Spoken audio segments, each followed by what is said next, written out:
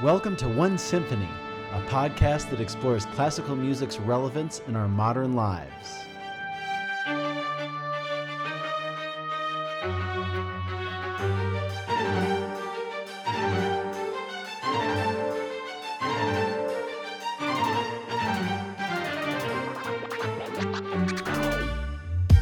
I'm conductor Devin Patrick Hughes, and I'm here to share with you stories and conversations with musicians, composers, and artistic entrepreneurs that aim to unite us into one symphonic world.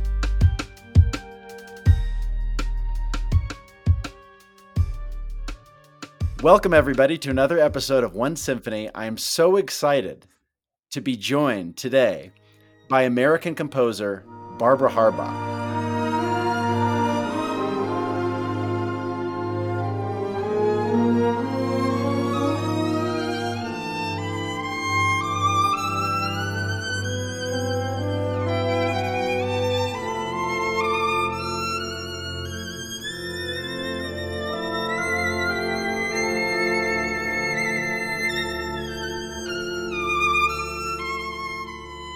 Barbara spent her career as a performer, professor, and creator of symphonies, operas, string orchestra works, musicals, chamber music, silent film scores, ballets, and much more. For decades, she has been a trailblazing advocate for women in the arts. Her music can be found on many major labels such as MSR Classics, Naxos, and Albany Records, and many more, with 2 upcoming album releases of chamber and orchestral music. Barbara holds degrees from Yale and Eastman, along with her curator's distinguished professorship at the University of Missouri in St. Louis. She's received the Hellenic Spirit Foundation Award, the YWCA Leader of Distinction Award, and many more. Barbara, it's so awesome to have you on the show today. I just wanted to start by asking you, in addition to being an amazing composer, you are a performer, a pianist, organist, harpsichordist. Can you talk about some of your early influences and how your career at the keyboard influenced you to become a composer? Thanks, Devin. I'm delighted to be here with you today. What a fascinating question to begin with, is going back decades to go back to my beginnings. And I've logged many hours on an organ bench when I was performing and getting ready to be a performer, as well as piano and harpsichord. And as like most composers, you start out with what you know the best. And that happened to be organ and harpsichord. So my first compositions were for those instruments. And then I got a church job and I had a choir, and I thought, one summer I was going through piles of anthems to get ready for the next season. And I went through them, and by the time I was through, I said, well, you know what? I think I could write one that's as good as that. Now, that's pretty arrogant for a young composer. Well, I sat down and I wrote an anthem. The choir actually stayed and sang it, so I thought that was a good step forward. And then they suggested I send it away for a publisher. So I thought, okay, I'll do that. So I sent it to a publisher. I didn't hear, and I thought, well, that's pretty bad. So in the mail, I got a packet from the publisher. And I thought, oh, they just sent it back. And with anthems to show me how to write a good anthem. I thought that was what I was going to get. Well, lo and behold, in this came a contract. I had a contract with them. I was so excited. When you're young and in your late 20s, you just go, oh my gosh, this is just incredible. I got the packet. I opened it. And with all the goodies inside, I was so excited. And the first year, the royalties came in. I was so excited. We went to the best French restaurant in Rochester, New York. We were thrilled. I thought, oh, this is simple. I can do this any day. Second year, royalties came in, and I got something enough to go to McDonald's. The third year, the royalties came in, and they sent me 39 cents worth of stamps. Not a big sale that year. So it was a fun thing. And so, I thought, this is so easy. I wrote hundreds of anthems that no one ever wanted. So I went on from my career from there. So I went from instrumental keyboard to choral, chamber music, string orchestra, and then opera and musicals. You evolve just the way it is because you keep adding instruments to your war chest, so to speak, and you write what people ask you to write. And so I've been lucky over the years to get a few commissions here and there for big numbers. Can you talk about like how old you were when you were sending those anthems out? Yes, I was about, I would say, 29. So that would have been like when you were finishing doctoral work at Eastman, I presume, because Yes, yeah. I know I was thinking maybe if you had money from royalties, you might go to Dinosaur Barbecue in Rochester instead of a French restaurant. But that's to each his own. Yeah, that was probably a few decades before. Oh, okay, okay. Yeah, it was fun. It was fun. So yeah, I enjoy writing. I like to write in the morning, specifically before emails, the phone. Well, luckily during this pandemic time, it's a lot calmer than it was when I was teaching, with all the accoutrements that go with teaching and students. You said about 10 years ago for your plan for the day, you choose your priority for the day and you go with that. You get something measurable by the end of the day. Can you kind of talk about more about your compositional process and maybe how it's evolved? Yeah, there are good days and there are not so good days in any creativity. It also has a lot to do on not only your busyness of the day, but your health, your relationships, all those things kind of help create and help you to create as a creator. And I especially like, I have a way I write. I start and I say, okay, I'm not having any ideas coming in. I'm going to sit here and write until I get a page done. Doesn't matter whether it's orchestral, keyboard, choral. And I sit there and I do it and I'm happy. It may be the next day the delete button comes in, but that's okay because I try to be disciplined about writing, that you do it and you keep doing it. There's a theory that it's called a 70-20-10, where 70% of your output's mediocre, 20% suck, so that's in quotes, suck, and 10% is good. So it's quantity brings quality. So I kind of believe in that too. If you don't write, you don't get good results. And do you normally compose or orchestrate in the full score, or do you start, especially being a pianist, do you start at the keyboard and then orchestrate it later? I like to have what I call a skeleton blueprint, which is basically could be a keyboard part. It looks like hieroglyphics to anybody else. You know, when you're doing your own stuff, no one else could take that and make anything out of it. But I know what I think I know what I was doing with that, and so I do that. And yes, it's easier for me in my writing to have some sort of a PV score or something that leads me to write a larger orchestral score. I often hear melodies walking to the piano or walking to my station to write. That's going to be a good day. Doesn't happen all the time, but that's a good day. In addition to being a composer, you're an incredible keyboardist and organist, and we have your fanfare and toccata. Before we play some of that, I'm kind of curious. Most of the biggest quote unquote names of composers that we remember, who have passed on, and they're keyboardists. That was their main instrument, with few exceptions. I think Wagner and Berlioz didn't play much piano. But can you talk about how your career or performing life at the keyboard has been able to help or hinder your compositions? Yes, I have a great. When I was recording my first symphonies with the London Philharmonic Orchestra, the tuba player ran up to me and he said, "You write melodies for the tuba. I can't believe it. It's not just pa pa." And I said, tuba is like my pedals on a pipe organ. They're the big grounding moment. And, I hope he went away happy with that.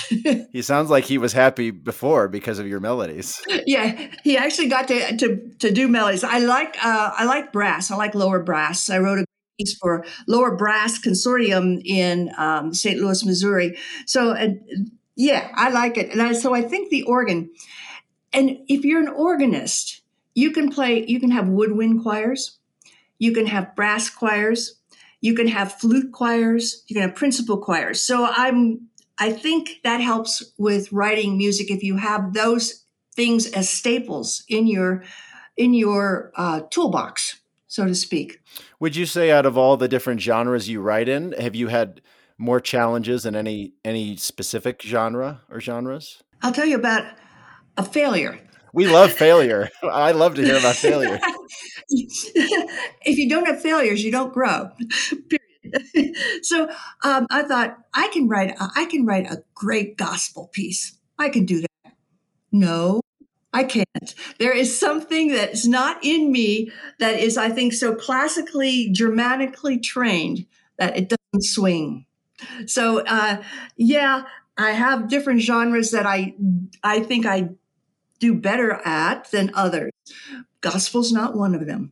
Well, you talked about being an organist and how that translates well to the hymns and to the brass fanfares. One of your incredible pieces is the Suite Luther for orchestra. And this is on Martin Luther, who many people may not know, he was also composer of hymns. And out of the religion that he would create, or the branch that he would create, comes Johann Sebastian Bach, kind of one of the grandfathers of all that we do in Western music. Can you talk about that relationship and also the idea of, we think of hymns being in the church. However, in this time, in Luther's and Bach's time, Bach would work at the church on a Sunday and then compose for the pub on a Monday. So can you talk about those subjects? Yes, I grew up. I played my first church service when I was 9 years old. I was tall enough to reach the pedals, and I loved it then. And I can probably play "Bringing in the Sheaves" in any key right till this day. And that's a really old Pentecostal hymn. And I grew up in the hills of Pennsylvania. Literally, nearest town was 8 miles away. So I mean, so I had a lot of time to practice and play. So I'm well steeped in hymnology, so to speak, and enjoy hymns very much. I especially enjoy spirituals and have written a lot of music based on spirituals as well. But hymns have been a part of me just like they were a part of Bach. And all of the composers in the Germanic transition and through the years wrote on hymns. Long term, in a long time, I think, meaning for hymns and music. And your work out of this Luther suite, it's very celebratory. Mm-hmm. It's almost like it's part of a, people are having a party and there's musicians playing these big fanfares in the background. Can you talk about the concept behind that? Yes, I like that feeling of joyous celebration, that feeling of something that inspires us, trying to hits our emotions, hits our heart, and it's just fun to hear. And when you start tapping your foot a little bit, it's got some good stuff going. Here is "In Peace and Joy I Now Depart," the second movement from Barbara Harbach's Suite Luther for orchestra.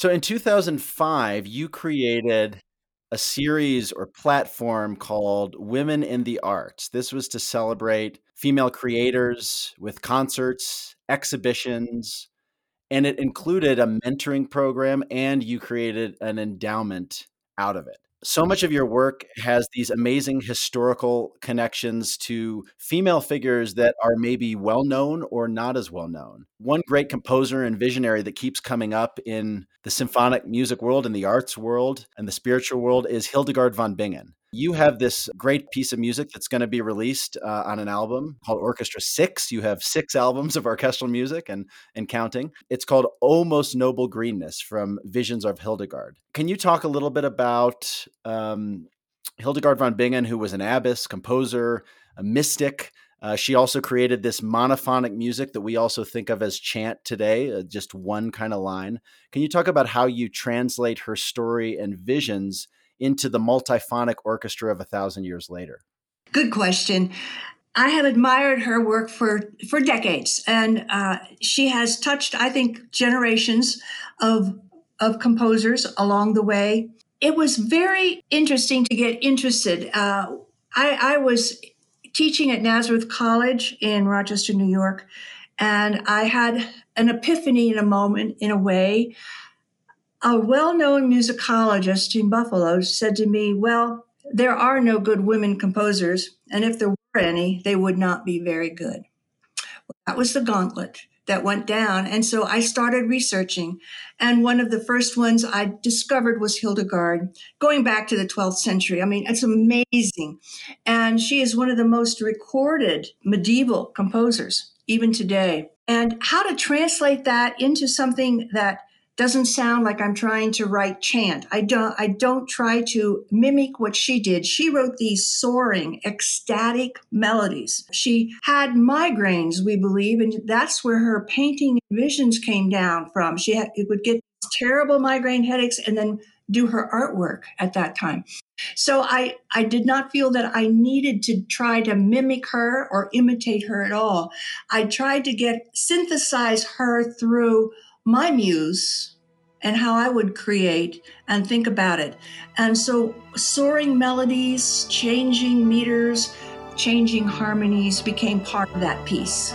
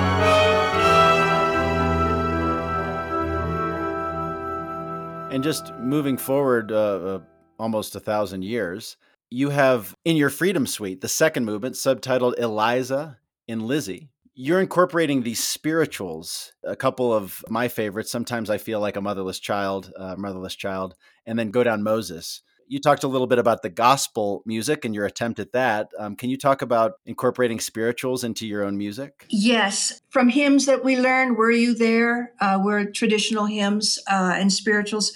I guess from playing in churches all these years. Eliza and Lizzie were the children of Harriet and Dred Scott. They were girls that were there. And St. Louis was the home and for Dred Scott and Harriet Scott. I wrote a piece called Harriet's Story, 3 movements on her for voice and piano and violin.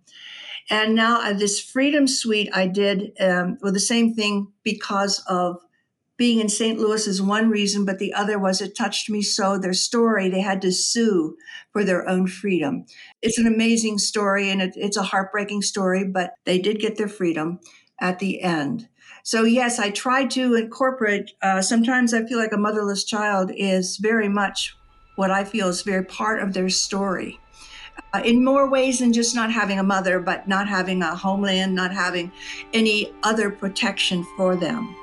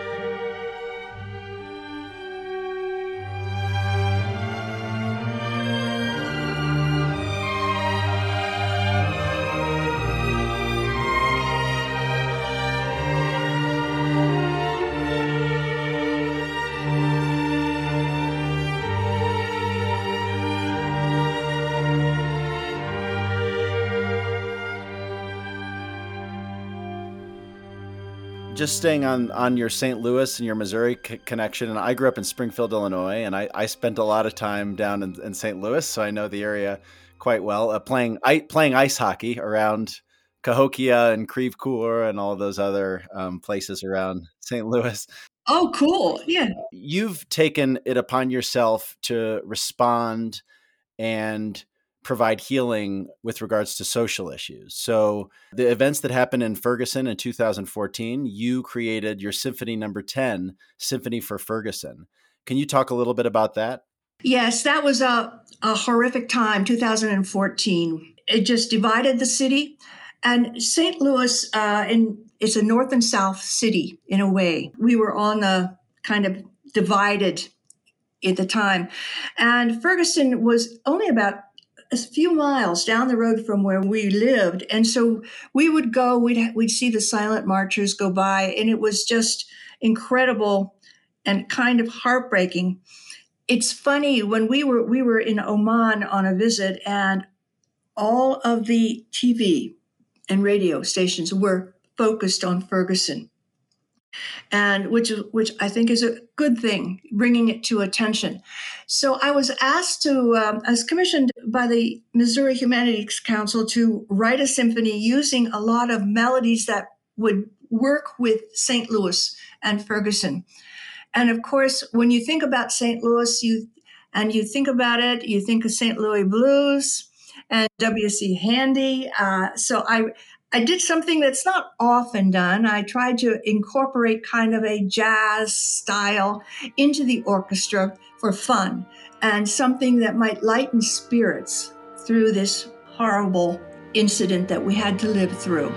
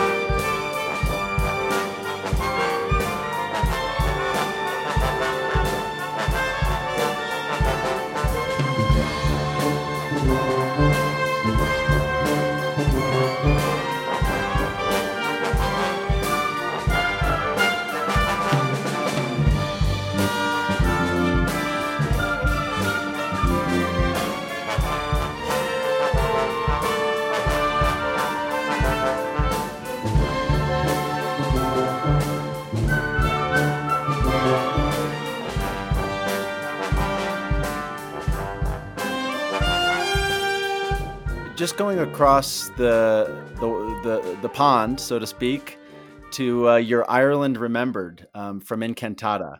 It's a poem by Paul Muldoon. Can you talk about this, how you translated this poem into words and how you bring this idea of elegy and celebration together? With different moods and with different instrumentations, and trying not to I write a lot where I have a melody will come out in one of the choirs of the orchestra or chamber ensemble, and then I'll have another melody. And then what I always like to do is then combine them.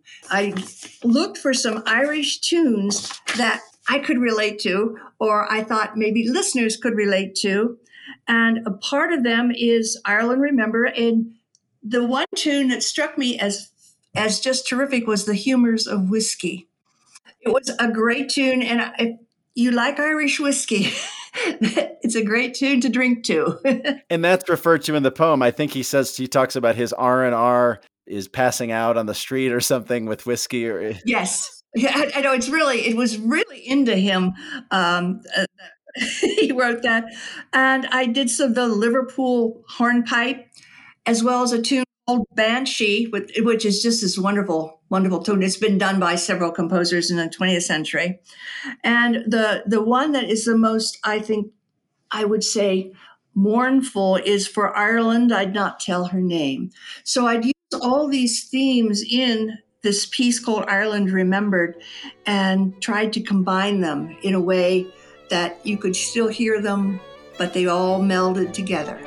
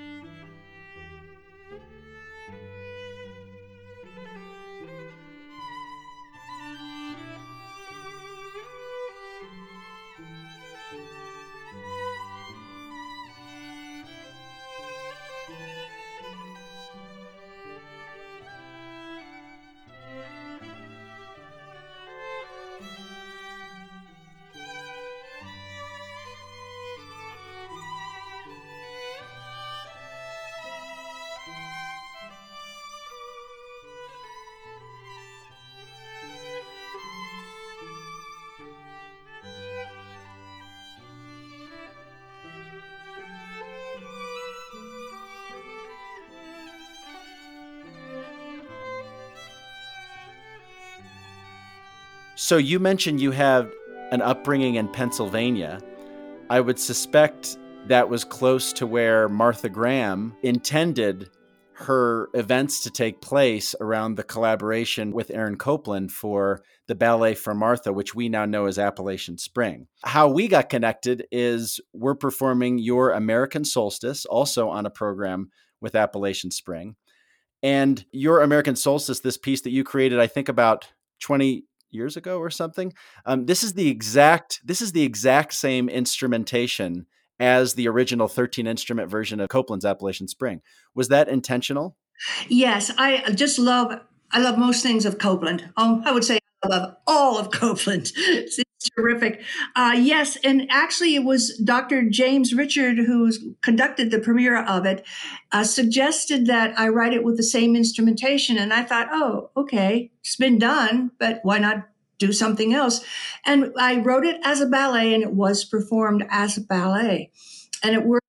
It worked fairly well, I thought, and so yeah, it was intentional. Can you talk a little bit about the melodies or the materials that you used in American Solstice? Were you intentionally correlating those with any Copland melodies or any other traditional American melodies? There was the Shaker hymn is a little bit. I have a little bit of that in there, which is used in the Copland, and I wrote what I call a new spiritual sort of "Give Me Jesus," and it's used predominantly in there also. And so you talked about you have kind of Germanic roots, and now you're in New Mexico, it's my understanding, but you spent a lot of time in St. Louis, where you were a professor, distinguished professor there.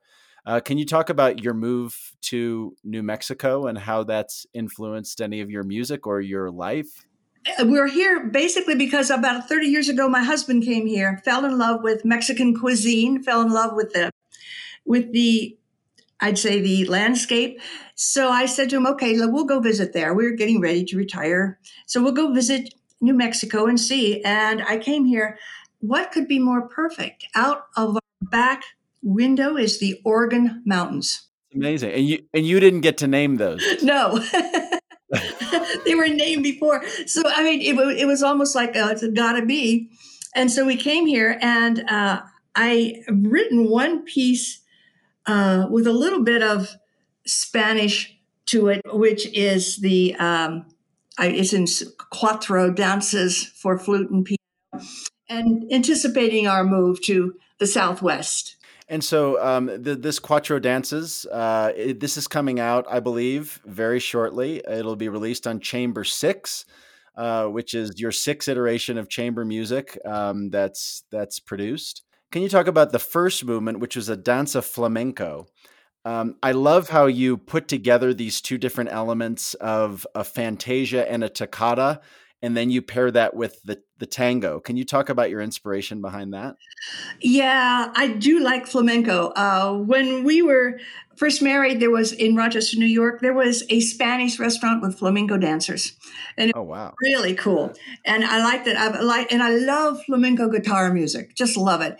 And so, but you can't just imitate the flamenco guitar. So I tried to expand it a little bit into flute and piano.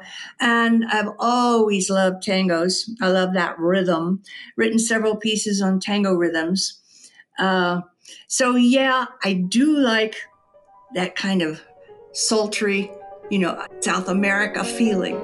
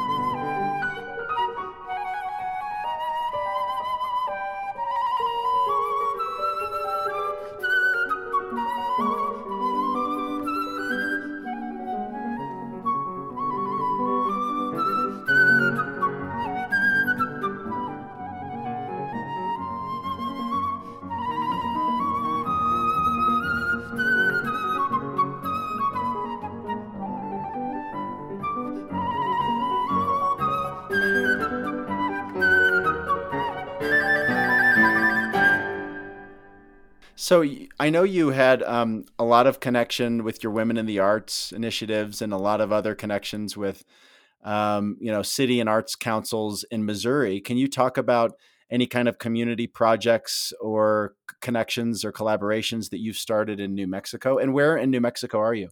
We're in Las Cruces, New Mexico, which is, Oh, Las Cruces. yeah. I'm guest conducting them March in Oh, you're March next year. kidding. Yeah, we'll This have to. month. A year from now. Oh, that is Yeah, so cool. yeah. Yeah, So I'll be there. we'll have to I'll have to put a piece of yours on there or something. Oh, I would be just thrilled to pieces. Oh, That'd be great. congratulations. That's so cool. Yeah, yeah. I'm excited. Yeah, you'll love it. You'll just love it.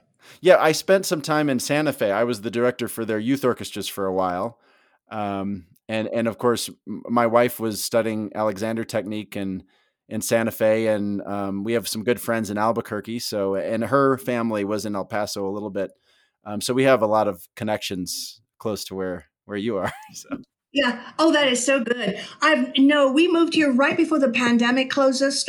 Everybody. oh, very recently. Wow. So I Okay. mean, we only know about four people and their neighbors. Yeah, because there's so much open space, right? I know. So no, we're hoping that after this calms down a little bit, the pandemic calms down, that we can get to know some people and I can do some things and do some volunteer work, hopefully here. But when I was in St. Louis, I did a lot with women in music, of historical and contemporary women creators of all forms of creativity, from music to arts to painting to sculpture and so on. I did a lot of that. My first year there, I thought I would be so happy if we could get maybe 80 to 100 different events going on that we could celebrate women creators. Just not save it for March, but just all year long. Well, by the time I was done, I had over 800 events that women had. The ball started rolling, so it was really incredibly good, a good feeling to do it. Even when I was in the State University of New York at Buffalo, I did 3 symposium of women creators. So it's been a part of me to help publicize women creators who are just so good. But as we all know, if you live long enough, you might get somewhere, and if you don't, you need advocates to help you get there. So I'm an advocate. So you've been doing this for decades, advocating for female composers and artists. Can you maybe give us an assessment in terms of the orchestra world? Have you seen significant changes, and are you happy with them? Yes, I'll go. The St. Louis Symphony Orchestra has more women than men in it now. That is tremendous. They still, I think, pick at the Vienna Orchestra, Symphony Orchestra, and Vienna choirs because of that. But I think the world is much more aware of women creators. It's, if you're a male creator at this time, you have a tough road too. It's just not women. Getting your music out, if you write really advanced kind of dissonant music, it kind of gets dismissed too. It's hard for men and women.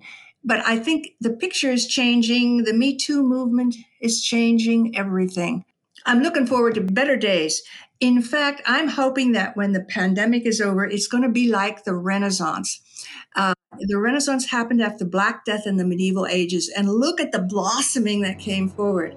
And I'm hoping that will happen in the art.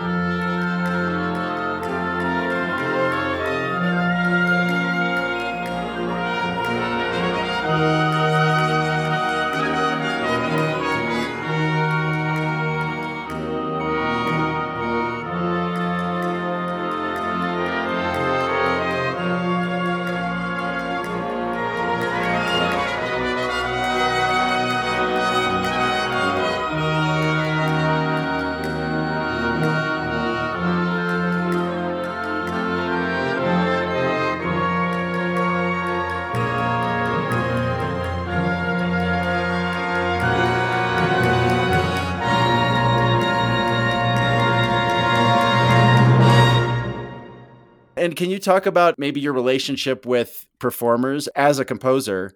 How do you work with orchestras or conductors, like whether it be in recording sessions, or have you ever done any kind of online rehearsals, or do you prefer to be in the rehearsal, kind of working with the orchestra in a live setting? Both of the above. I'm not a conductor, so I'm not in front. And I would say I've been very fortunate in most academic institutions where I have been teaching. There have been marvelous performers, and they're kind enough to play and record my pieces. St. Louis was just wonderful, with a wonderful amount of excellent musicians there. And so that helps a lot, to have musicians willing to play your things and your pieces of music. And going over to the London Philharmonic, I was just a spectator basically, but I have one first recording session we did with them. Violist, of course, a violist would raise their hand and say, "Is it an F or an F sharp?" I should have said that, should I? So is it F or F sharp? And the conductor would argue, and his point of view, and the violist would argue their point of view. So one of them wanted an F and one of them wanted an F sharp? Yes. Oh. Yes. And so finally someone said, "Isn't the composer here?" Yes. Who convinced you? Whose side are you on, Barbara? Whose side? Yeah. I usually go as written. Yeah, okay. Yeah. Well, was the violist or the conductor right? Oh, do I have to say? Actually, well, maybe it depends. Yeah, it was the conductor. Well, yeah. I mean, I say he's a marvelous, marvelous conductor. David Angus. He does the Boston Lyric Opera Company, or did. I don't know about right now over the pandemic, but marvelous. And since a lot of my music is very melodic and melody driven, since he's an opera composer, he understood my music quickly and very well. What would you say to people who may not have heard your music? I'm a melodist. I like melodies. I like shifting harmonies. I like changing meters. And I think I like to write many different melodies in a movement and then combine them. Mm-hmm. So I think that's my organ training in a way there. So I think you could relate to my music without having to think that you don't understand beep and squawk. Your voice is a purely American voice. You don't have to think too much to understand the emotion that you're portraying. And I think it speaks directly to the heart and directly to the listener and the performer. And these melodies are beautiful to play. And anytime I have the opportunity to meet or encounter a great melodist, I'm so honored and excited just moving forward, being able to share that music with the world. Barbara, I just wanted to thank you for the time you've taken today. And I'm really looking forward to performing American Solstice and more of your music in the future. Oh, thank you. You're very kind. And we need advocates like you, a conductor who can do a whole different type of music and make it and sell it. That's a real gift. Yeah, that's what we are. We're salesmen, all of us at heart, right? Aren't we really? I mean, it sounds pretty crass, but we do our best. Thank you, Barbara. And thank you so much for having me. What a wonderful thing you are doing for Boulder, Colorado, and the world at large in talking to composers, doing contemporary music. That's just outstanding.